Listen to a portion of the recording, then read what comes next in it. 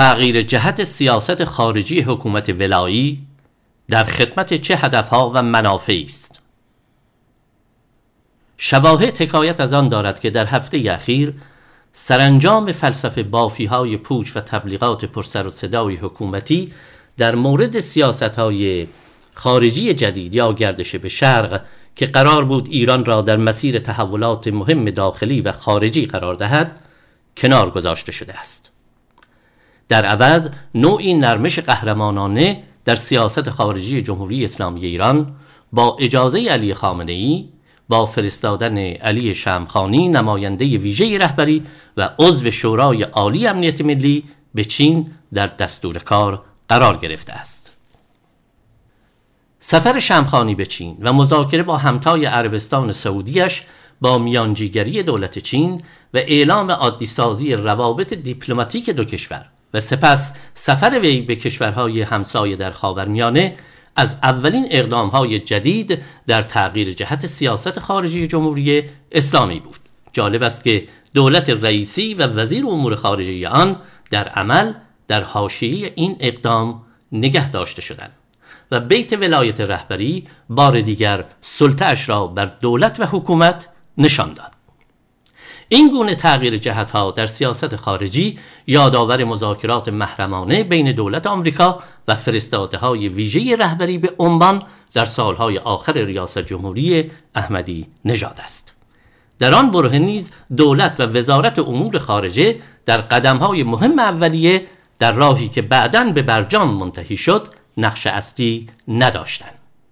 در مورد اخیر پیام توییتری امیر عبداللهیان صرفاً برای نشان دادن تبعیت از دستورهای خامنه‌ای در حکومت یک دست و تلاش برای رفع شبهه بود. سفر دریابان شمخانی به امارات و عراق در چارچوب مناسبات موجود امنیتی انجام می شود. پدیده جدیدی نیست. نماینده وزارت خارجه در سفرها همراه ایشان است. در سیاست خارجی هماهنگی وجود دارد. همه چیز در چارچوب نظام و زیر نظر رئیس جمهور است. هماهنگی وجود دارد. دشمنان بدانند اختلافی نیست. روشن است که تغییرهای جاری در سیاست خارجی جمهوری اسلامی از سر استیصال و حاصل ورشکستگی کامل برنامه‌های دولت رئیسی و حاکمیت در همه عرصه‌های اقتصادی و اجتماعی به ویژه ناتوانی حکومت در حل بحران‌های داخلی و مقابله با تحریم‌های مالی بانکی و تجاری آمریکاست.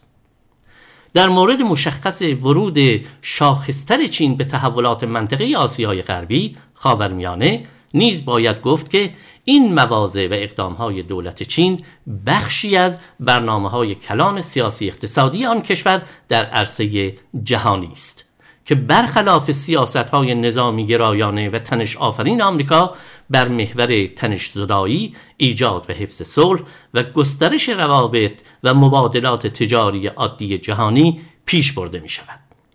از دیدگاه دولت چین، ایران می تواند بخش و سهم فعالی در طرح‌های استراتژیک جهانی چین مانند برنامه یک جاده یک کمربند داشته باشد و در کنش و واکنش‌های چین با آمریکا نیز نقشی به سود برنامه‌های کلان چین به عهده بگیرد. از این رو پذیرش عادی سازی روابط دیپلماتیک جمهوری اسلامی ایران با عربستان سعودی و بازگشت جمهوری اسلامی به مذاکرات هسته‌ای را باید چرخش 180 درجه‌ای و اقدامی اجباری ارزیابی کرد که دقیقاً برعکس ادعاهای سیاست‌های خارجی جدید یا گردش به شرق است. به رغم تبلیغات حکومتی و ترهاتی که خامنه‌ای و رئیسی در مورد وضعیت کشور به زبان می‌آورند، آنان دیگر در پشت درهای بسته و بدون در نظر گرفتن واقعیت‌های عینی و وضعیت فلاکتبار اقتصادی کشور و معیشت مردم نمی‌توانند در مورد تهدیدهای اعتراضهای گسترده مردم برای نظام بی‌اعتنا باشند و آنها را نادیده بگیرند. تغییر لحن خامنه‌ای در سخنرانی هفته گذشته‌اش در مشهد به مناسبت سال نو در مورد مسائل داخلی و خارجی مانند بی‌حجابی و محکوم کردن جنگ اوکراین و اعلام اینکه حضور در جنگ اوکراین را قاطعانه رد می‌کنیم، ابداً چنین چیزی نیست نشان دهنده توجه ناگزیر حاکمان جمهوری اسلامی به واقعیت‌های روزمره است.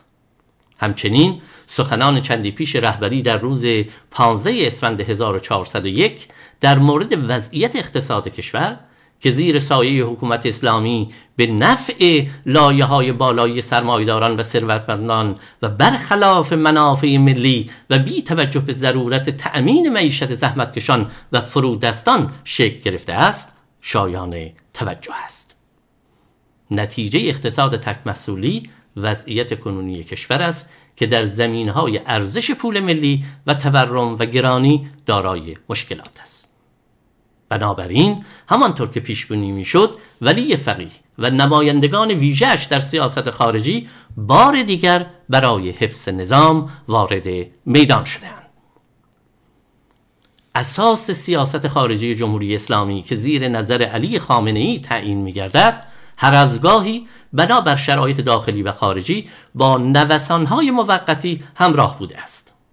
حزب ما همواره بر این واقعیت تأکید کرده است که سمتگیری و ماهیت سیاست خارجی همه دولت‌های جمهوری اسلامی ایران در 3 دهه گذشته با وجود بالا و پایین‌ها و برخی تفاوت‌های شکلی در تحلیل نهایی و در مجموع در خدمت دوام حاکمیت ارتجاعی اسلام سیاسی، صدور انقلاب اسلامی و حفظ و گسترش منافع کلان سرمایه‌هایی بوده است که حیات نظام به آنها وابسته است.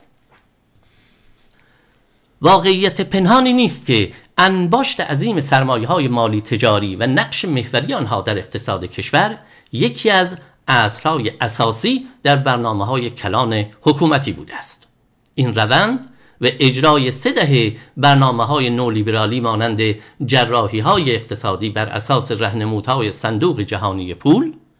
اقتصاد ایران را عامدانه برای همگام شدن با اجماع واشنگتن و ارتباط تنگاتنگ با مدار سرمایه‌های مالی جهانی شکل داده است. برآمد نهایی این سیاست که توسعه و رشد را بر محور انباشت ثروت‌های خصوصی و شبه خصوصی غیر تولیدی قرار داده است، اقتصادی است نامولد، وارداتی و در اساس تک محصولی که به فروش نفت خام و فرآورده‌های نفتی و دلار آمریکا متکی و وابسته است و ثروت‌های عظیمی را نصیب خواص در لایه‌های بالایی جامعه کرده است. ماهیت و عملکرد اقتصاد سیاسی کنونی ایران که اساساً در خدمت کلان سرمایه‌داران متصل به هرم قدرت است، تغییر ناپذیر و اصلاح نشدنی است. از این رو میتوان گفت که سیاست خارجی حکومت ولایی با وجود برخی نوسان‌ها در اثر تحولات جهانی و تقابل جناح‌های گوناگون داخلی در مجموع برای حفظ نظام و تابعی از عملکرد و ماهیت همین اقتصاد سیاسی ناعادلانه است. تجربه بارها نشان داده است که سیاست‌های داخلی جمهوری اسلامی به رغم برخی تغییرهای شکلی استحاله پذیر به سود زحمتکشان نیست، زیرا تابعی از ماهیت و عملکرد ارتجاعی و سرکوبگر حکومت دیکتاتوری بر محور حاکمیت مطلق ولایت فقیه است. در حالی که اوضاع اقتصادی جهان بحران زده، صلح جهانی شکننده و روابط بین المللی در عرصه جهانی خطرناک و بسیار نگران کننده شده است، سران جمهوری اسلامی ایران دست به تغییرهایی مشخص در سیاست خارجی زدند. این تغییرها در سیاست خارجی از این لحاظ قابل تأمل است که رژیم ولایی نتوانسته است بحرانهای چند وجهی کشور را حل کند و گامهای مؤثر برای پاسخگویی به اعتراضهای روزافزون مردم بردارد. سران حکومت می‌دانند که در صورت ادامه سیاست‌های جاری داخلی و خارجی چشماندازی برای مدیریت و رفع کردن ابر بحران‌های جامعه وجود ندارد و کل نظام با امواج شدیدتر خیزش‌های اعتراضی مواجه خواهد شد که بقایش را به طور جدی به خطر می‌اندازد. حزب توده ایران همواره بر این واقعیت تأکید کرده است که کشور ما با چنان ضعف عمیق و گسترده اقتصادی و انزوای بین المللی روبروست که در تحلیل نهایی چه در مذاکرات هسته‌ای و چه در عرصه سیاست‌های خارجی آمریکا امکان و توان دخالت در امور کلیدی کشور و دستاندازی در تحولات داخلی به دست آورده است. توان نظامی جمهوری اسلامی ایران، تخیلی که خامنه‌ای آن را بازوهای قدرت ملی می‌نامد، نه تنها در خدمت دفاع منافع ملی نیست، بلکه آن بازوهای قدرت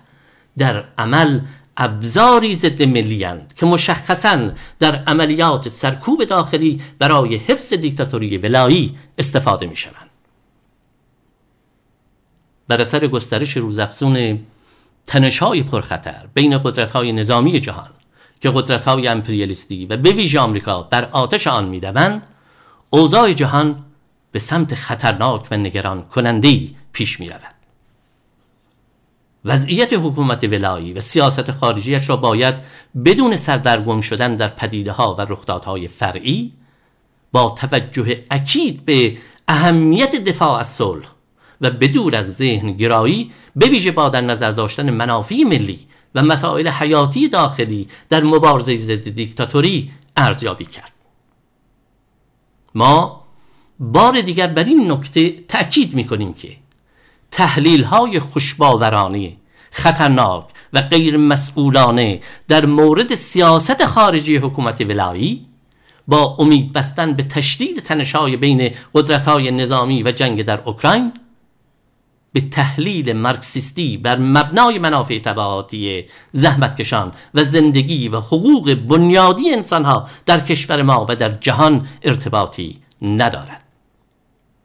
واقعیت آن است که به دلیل بیش از 4 دهه اجرای سیاست‌های ضد ملی و نامردمی حکومت ولایت فقیه،